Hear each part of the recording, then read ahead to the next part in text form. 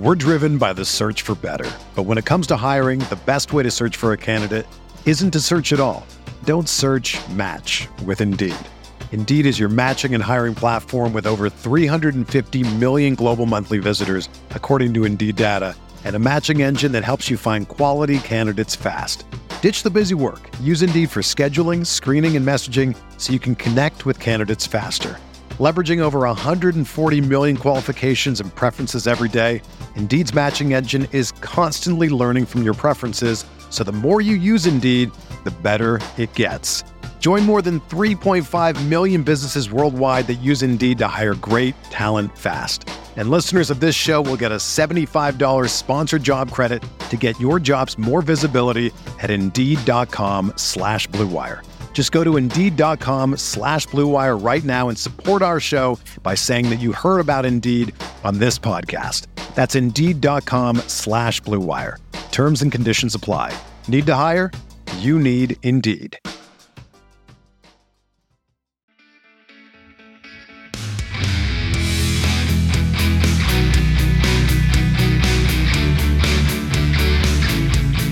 Hello everyone, welcome to a special draft edition of RotoViz Radio. You'll see it's my co-host here from the RotoViz Best Ball Show. It is Zachary Kruger.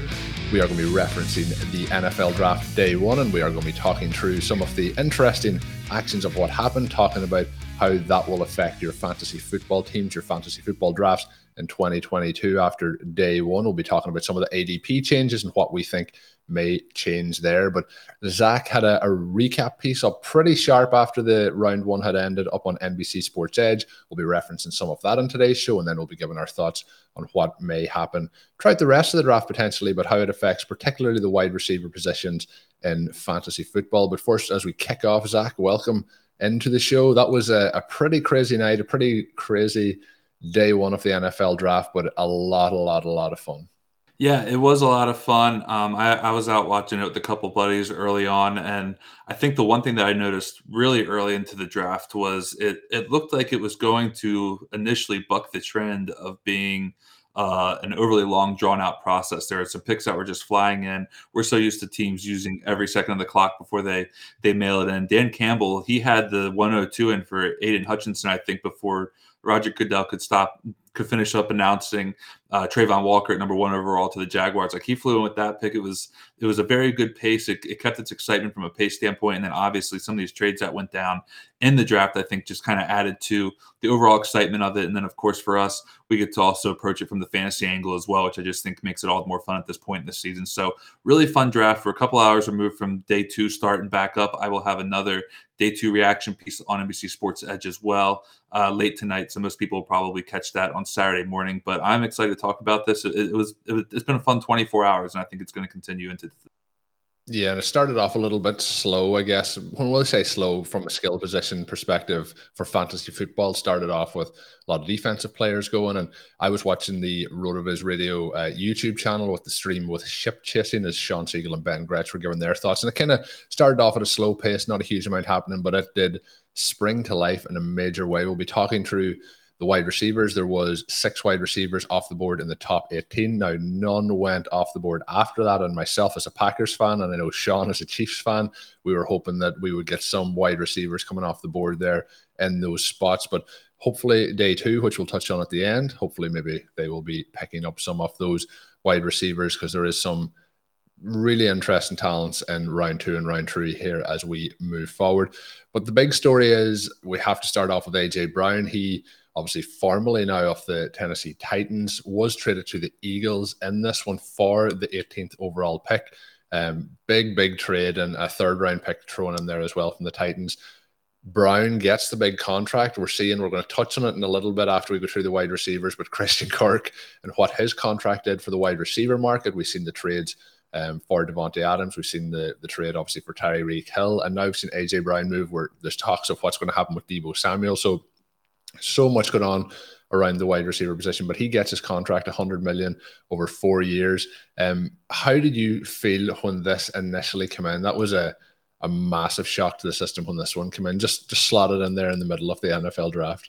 Yeah, it just kind of came out of nowhere. I think that there was definitely some marginal belief that A.J. Brown may possibly be traded. There hadn't really been a whole lot going on between him and the Titans after he had expressed interest in getting an extension. But then Tennessee also said, we aren't really interested in dealing him. We have no interest in trading A.J. Brown.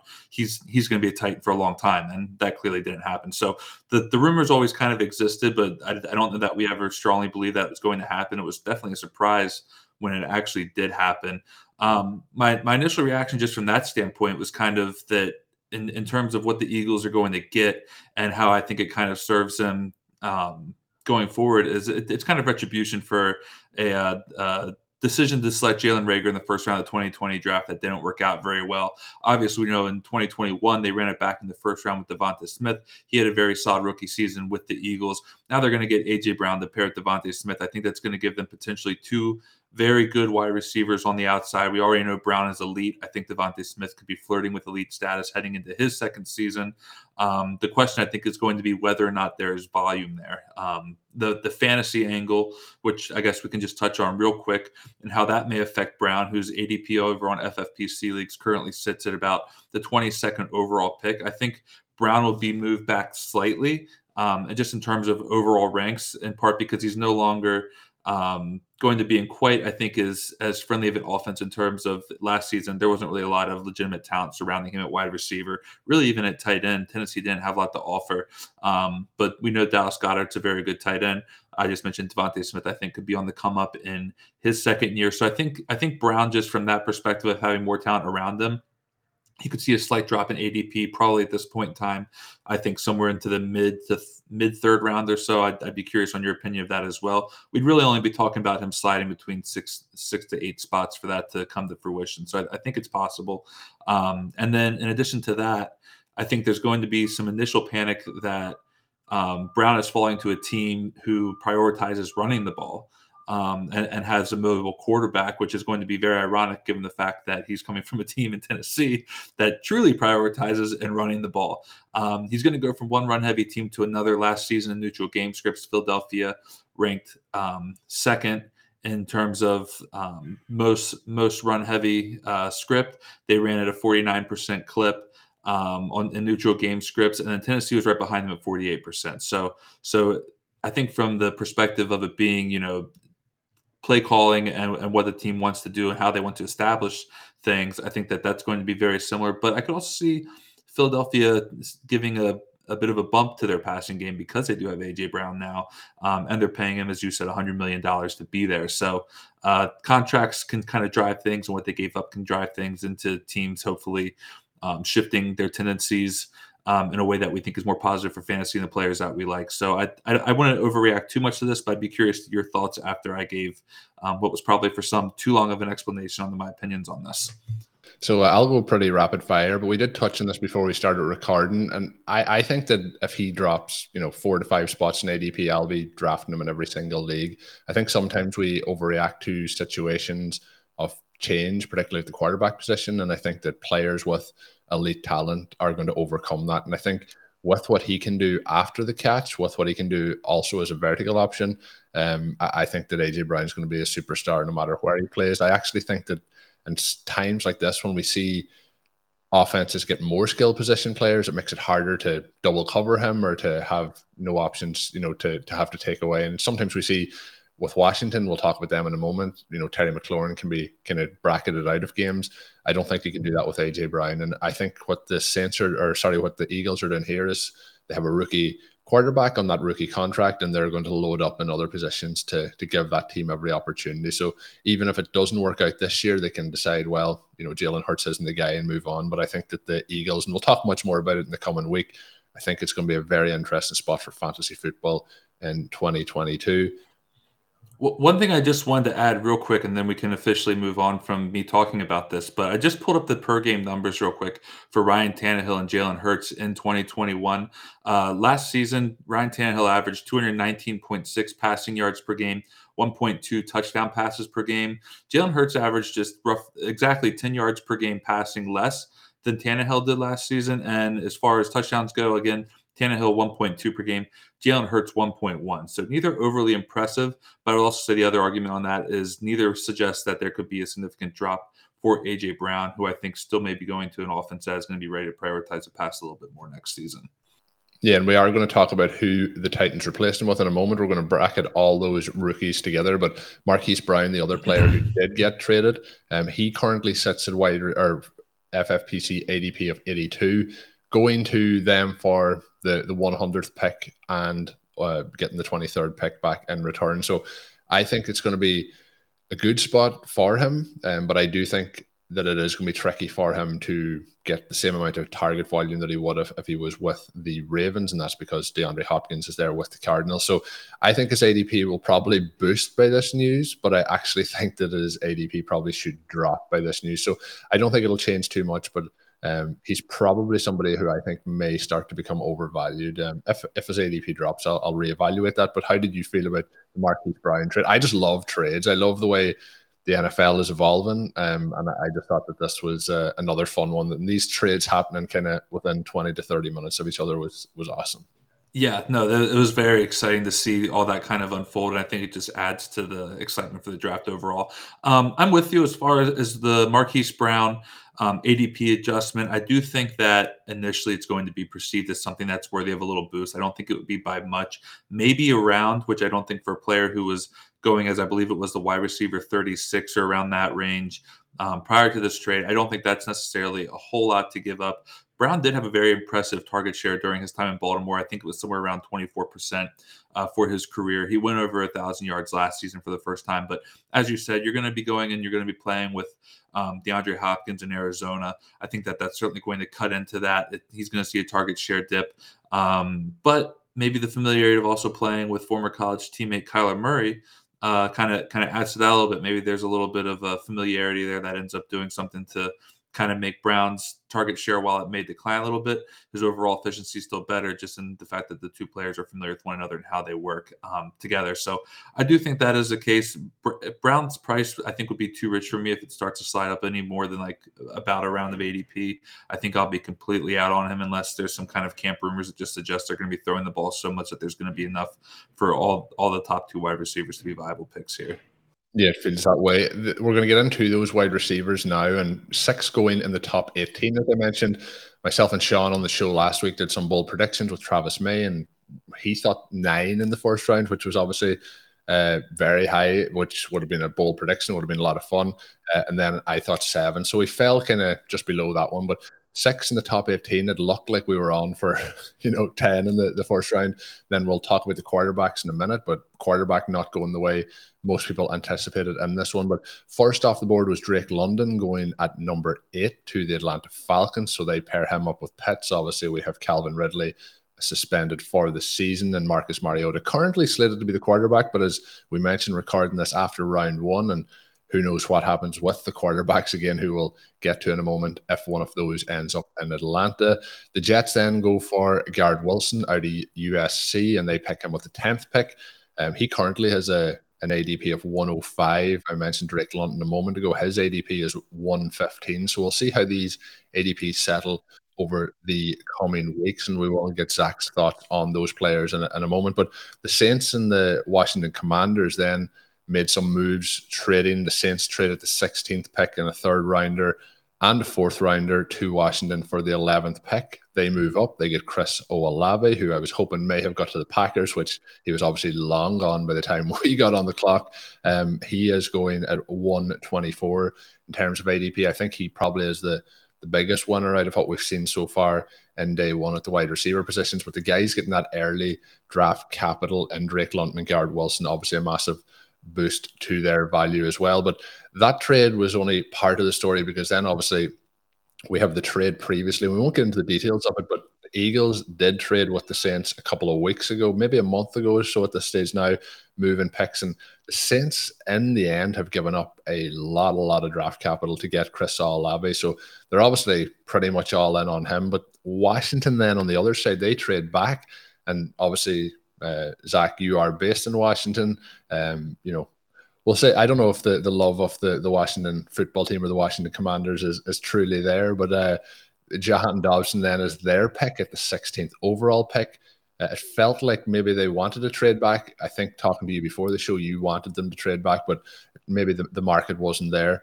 He has a current ADP of 195, so a little bit later. But how do you feel mostly with that Dotson pick? That's the one that seems to be the point of contention. Everyone's kind of okay with the rest of them. I think too much was probably given up to get Olave from the Saints, but the rest of the picks going kind of as you would expect. And the final one there that we'll get to in a moment will be Jameson Williams and Treylon Burks. But how did you feel about Washington's moves here?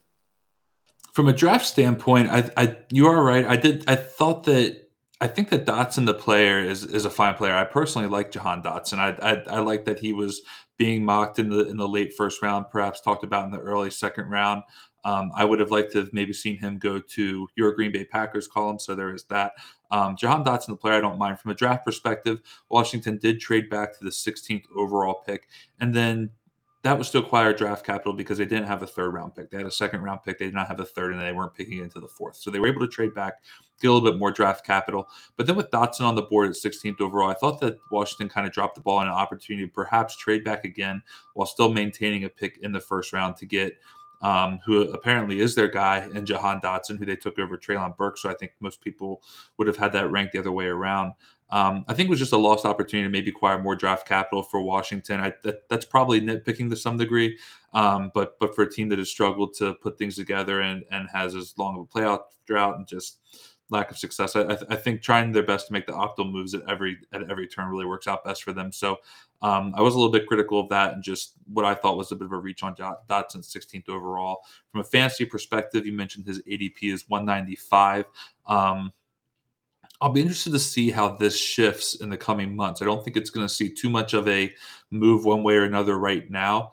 If it does see a lot of a move and it's up, I think that I'm going to be out early on. And that's in part because a lot of people may forget that Curtis Samuel was signed last year by Washington to a pretty big free agent deal. He missed all of last season with the injury. We don't even completely know what it was. There's some speculation that it was maybe more than what it was, some speculation that it was maybe less than what it was. He wasn't playing. We don't really know, but he's expected to be back heading into this season. And we know that Curtis Samuel can be a dynamic player when healthy. Assuming that he is healthy alongside Terry McLaurin, I think we need to start to question just a little bit how Dotson actually fits into Washington's offense in year one and whether or not he can see enough of a role to justify any kind of ADP rise. So if it starts to go up, I may be out on him early. If he starts to fall back, if we start to hear how healthy Curtis Samuel is, then I think he becomes an interesting, very late round flyer as a guy who maybe needs something to break his way. We obviously never cheer for injuries, but we understand they happen. Maybe something happens down the line where more opportunity opens up for him, assuming that the season starts off with all three of McLaurin, Dotson, and Samuel being healthy. So I don't love it for fantasy right now, but where his ADP is at, if it sits around where it is right now, I don't think there's any harm in taking shots on that. We're driven by the search for better. But when it comes to hiring, the best way to search for a candidate isn't to search at all. Don't search, match with Indeed. Indeed is your matching and hiring platform with over 350 million global monthly visitors, according to Indeed data, and a matching engine that helps you find quality candidates fast. Ditch the busy work. Use Indeed for scheduling, screening, and messaging so you can connect with candidates faster. Leveraging over 140 million qualifications and preferences every day, Indeed's matching engine is constantly learning from your preferences, so the more you use Indeed, the better it gets.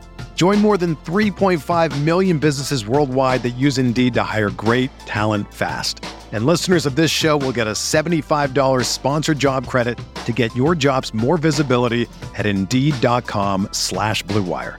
Just go to Indeed.com/Blue Wire right now and support our show by saying that you heard about Indeed on this podcast. That's Indeed.com/Blue Wire. Terms and conditions apply. Need to hire? You need Indeed. Whether you're a world-class athlete or a podcaster like me, We all understand the importance of mental and physical well-being and proper recovery for top-notch performance. That's why I'm excited that Unified Healing is sponsoring this podcast. Unified Healing is a new and super innovative global network of wellness centers powered by Energy Enhancement System, or EE System. If you haven't heard of the EE System, you'll want to listen up. This technology promotes wellness, deep relaxation, purification, and rejuvenation. At hundreds of locations across the globe, access to a center is easy and affordable. Interested in experiencing the EE System technology for yourself? Go to unifiedhealing.com/bluewire to learn more and find a center near you. That's unifydhealing.com/bluewire. No material or testimonials on the Unified Healing website are intended to be viewed as medical advice or a substitute for professional medical advice, diagnosis, or treatment. Always seek the advice of your physician or other qualified healthcare provider with any questions you may have regarding a medical condition or treatment and before undertaking a new healthcare regimen, including EE System.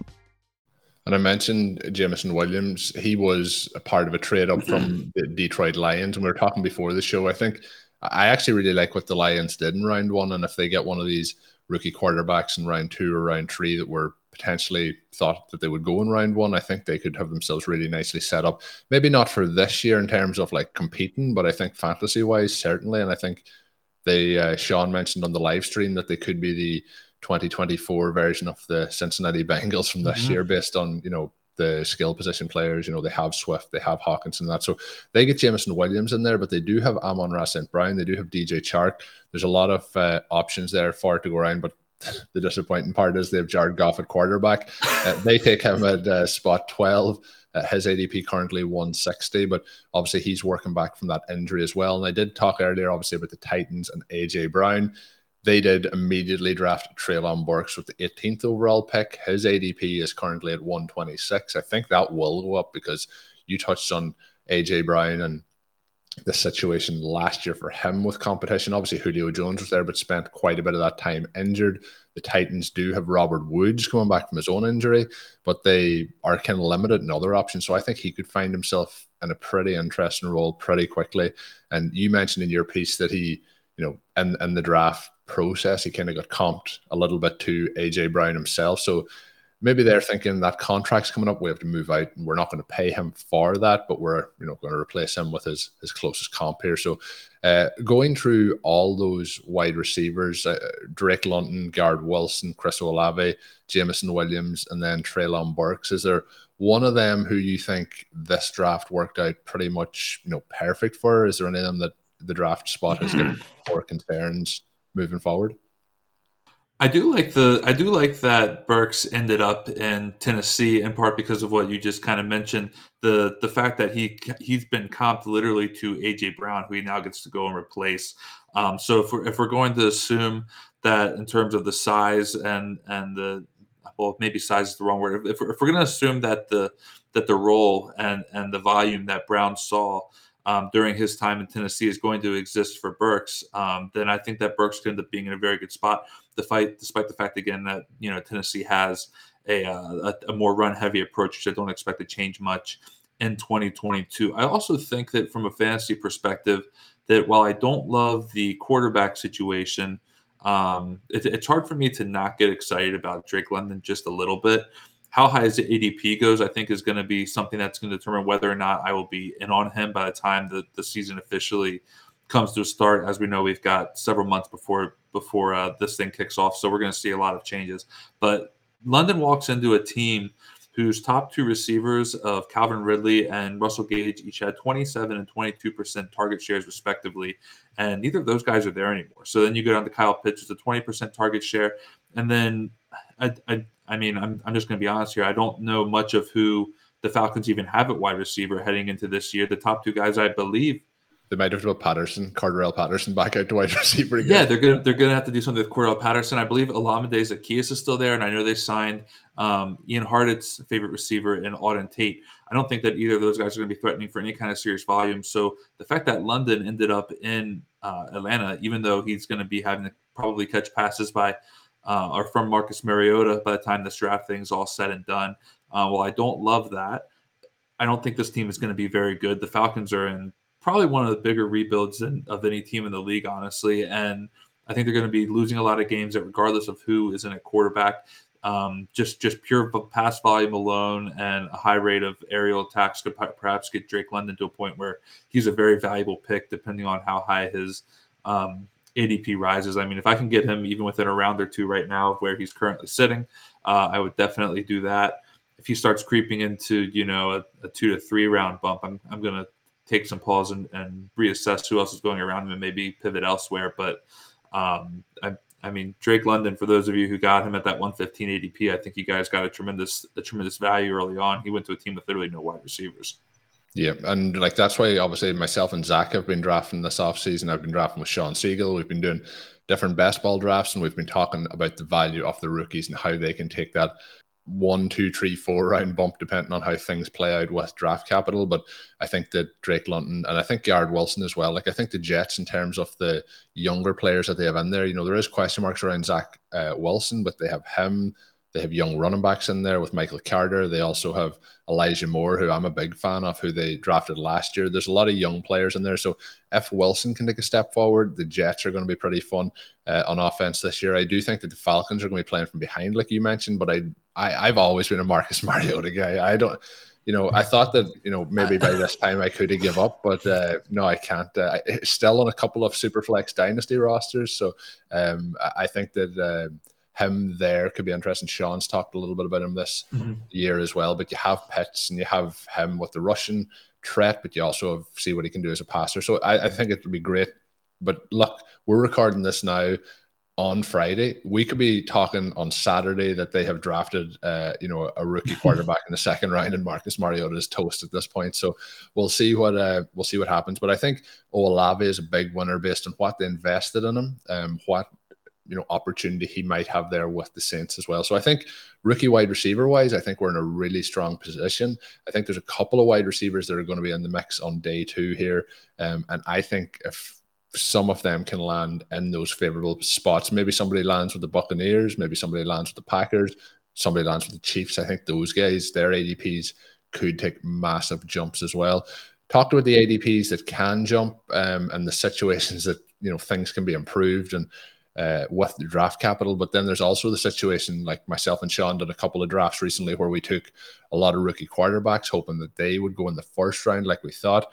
They didn't go in the first round like we thought. And I even seen on the YouTube channel a comment about the bold predictions episode that we did, where I think Sean predicted 5 quarterbacks maybe in the top 15, and we were having some fun with that there. But that obviously didn't happen. But when we look back on it, I don't think anyone predicted that there was going to be one quarterback. We knew that the NFL may be down on this, but there's also still the fact that if you feel the competition isn't there to go and get these guys, and maybe they're all valued at a similar area, maybe you can let them slide. And if they don't get drafted, if a couple of them don't go, you don't really have to make that move up. We see the Saints make the move up for Olave, but if those wide receivers slide a little bit, they don't have to do that. So I think it's interesting to see the positional value. But in this particular situation, we do see only one quarterback go in the first round. That was Kenny Pickett going to the Steelers. We have talked about not really being, me and Sean have talked about not really being Pickett fans. I don't know where you sit on that. Out of the quarterbacks in this class, we do like the other guys in the top 5 options better. It's going to be fascinating to see where they land here today on the second day of the draft. It'll be interesting to see if the Buccaneers, who start the round off, maybe put somebody on there, to sit behind Tom Brady for a year. But they did take a rookie in the last couple of years as well. So maybe they don't do that. But Pickett ends up with the Steelers. Wasn't the situation I was hoping for the likes of Deontay Johnson, for the likes of Pat Fairmouth, but maybe he does take that step and adapts to the NFL very quick, or maybe they're going to think that he is a year or 2 away, and maybe Mitchell Trubisky has really turned things around from his time in Buffalo. So what's your thoughts on them drafting him there? Were you surprised by this pick? I think, it's hard to call this quarterback class, but he certainly wasn't my pick to be the first off the board here. Yeah, for me, the way this kind of unfolded and the way I kind of viewed this quarterback class heading into it was given that there wasn't a bona fide runaway guy who I think anybody thought was going to be like the guy in the draft. This wasn't a draft of the Trevor Lawrence or Andrew Luck, or even at one point in time a Baker Mayfield, despite the fact the way that has since gone. Baker Mayfield was arguably the consensus quarterback one of his draft as well. So we didn't have that guy in this year's draft. So my approach to the quarterback position for this year in terms of how I wanted to rank them was more so in terms of like upside. If I didn't love any of the guys, I wanted to rank them based on upside and what I thought they could possibly provide a team for real life or fantasy purposes. And that had me at Malik Willis number 1, Ole Miss quarterback Matt Corral number 2, and then I had Pickett in there at 3. So to see him go third or first overall off the board amongst the quarterbacks, I don't think is necessarily ideal. But I wrote in my article last night that in some ways, I think that Pickett makes sense. First of all, just in terms of how teams rank these guys. If Pickett is who the Steelers think is the best quarterback of the class, then obviously they go out there and they get their guy, and that's what they're going to do. But then also, in addition to that, under Mike Tomlin, the Steelers have been an incredibly good football team. For 15 years, he's coached this team, and for 15 years, Mike Tomlin has never had a losing season. And as a result of that, the Steelers do not pick early in drafts. And I don't know that between having Mike Tomlin and even Mitchell Trubisky on the team in 2022, I don't know that the Steelers are going to be doing, I guess, performing poorly enough to perhaps be staring a top 5 pick in the face in 2023, where now they can say, all right, like the Mitchell Trubisky thing didn't work out. We're going to go ahead and we're going to go get a quarterback who, is a bona fide, like this is the top 1 or 2 quarterback of this class. I don't think the Steelers are going to be a team that's picking a top 5 in 2023. So in terms of the process and the way that the Steelers decide to approach it with the selection of Pickett, I think that if they think that he's a guy who they've already said that they had ranked higher than all the other quarterbacks by a pretty significant margin, if they think he's the guy and he falls to them at 20, they didn't have to move up to take him. They, in theory, are getting their guy who they hope is a quarterback of the future. And if it unfolds as such where Pickett ends up being better than everyone else in the draft ranked him, then Pittsburgh's going to have maybe a down year in 2021 or maybe in 2022, maybe a little bit of adjustment even in 2023. But if Pickett ends up being the guy, then Pittsburgh didn't move up at all to get their guy. He ends up being better than the rest of the league thought he could be, and it worked out for them. So while I personally don't rank Pickett as a top quarterback of this class, given that he was a top guy for Pittsburgh, given that they're not a team that is ever picking early, I think to take a shot on a guy who they believe can be the guy was the right decision here, at least from that perspective, even if I would have preferred the pick of the higher upside with someone like Malik Willis at Liberty. Yeah, I agree. And I think it's going to be interesting to see how he can settle in with the Steelers. A couple of things as we get ready to close things out here. Breece Hall, who we talked about as the top running back in the class, did not get drafted. There was reports that he may go at the back end of that first round. That didn't happen. I would fully expect him to go pretty early in the second round as it comes up. But then we have Kenneth Walker and a couple of other guys in this class that I think, could also be going in the second round. So looking to see where running backs go. The final thing we're going to close off with here is the Packers and the Chiefs did not take a wide receiver in their first 4 picks combined. I think we'll see them get into action on day 2 here. I'm hoping they get into action on day 2. The Packers have 2 second round picks, so hopefully we get 1 or 2 picks in there. I did joke on the prediction show with Travis when I said how many will they draft with those 4 combined picks. I said please don't say 0, but 0 proved to be the correct answer, so that would have been a bold prediction and it did actually come to fruition. But I do think as well, teams like the Saints might get criticized for what they give up to get a wide receiver. We did talk a little bit earlier about Washington and how they manage the draft situation. We're probably going to be critical of them for not trading back and for drafting a wide receiver that maybe shouldn't have went at that spot, but they had to make a pick at that point if they couldn't trade back. Sometimes then with the Packers, we're saying, why didn't you draft a wide receiver? You should have traded up, or you should have traded back, or you should have traded side to side, or whatever you want to do. But there's not sometimes those options, and sometimes the players that are available are too good. I think, the Packers and the Chiefs made some good long-term decisions, I think, and hopefully they can back that up with some wide receivers or pass catching options in the second day off the draft. The other player that's still available there that I think has a high upside is Trey McBride, the tight end. So we'll see what happens there. But Zach, we're getting ready to wrap this one up. It's been a lot of fun talking about day 1 of the NFL draft, the first round. A lot of excitement. If we get anywhere near the level of excitement in day 2, I think we're going to be in for a treat. The guys and Ben and Sean, Ben Gretsch and Sean Siegel, will be live streaming the entire day of day 2. So make sure you check that out on the RotoViz YouTube channel. Make sure you hit that subscribe button over on YouTube. And if you are watching this on YouTube right now, thank you very much for sticking all the way to the end. Myself and Zach do co-host the RotoViz Best Ball Show. We will have lots of content coming your way on best ball over the coming weeks and months ahead of the NFL season. We'll be doing some live drafts. We'll be doing lots of podcasts. And we have a lot of evergreen content that we recorded last year that has reposted on the brand new RotoViz Best Ball feed.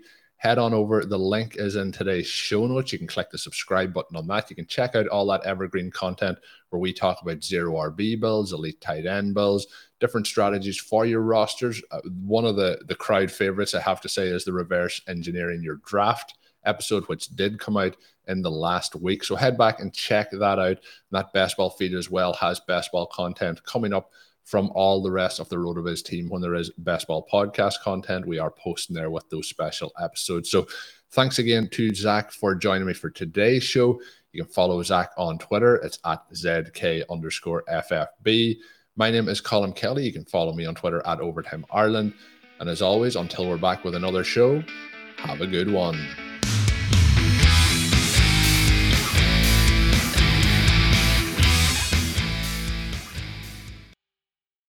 Everyone is talking about magnesium. It's all you hear about. But why? What do we know about magnesium? Well, magnesium is the number one mineral that 75% of Americans are deficient in. If you are a woman over 35, magnesium will help you rediscover balance, energy, and vitality. Magnesium supports more than 300 enzymatic reactions in your body, including those involved in hormonal balance. From functional medicine doctors to mental well-being and female hormone experts, we all know that magnesium is the one mineral to improve all aspects of well-being and health. But which one? Magnesium Breakthrough from Bioptimizers, the trusted choice recommended by leading experts with 7 best-absorbed forms of magnesium to ensure your body receives the support it needs for overall well-being. Go to bioptimizers.com/balance today and use code BALANCE10 for 10% off. Support your journey to wellness at bioptimizers.com/balance. Magnesium Breakthrough from Bioptimizers, your foundation to optimal health and vitality.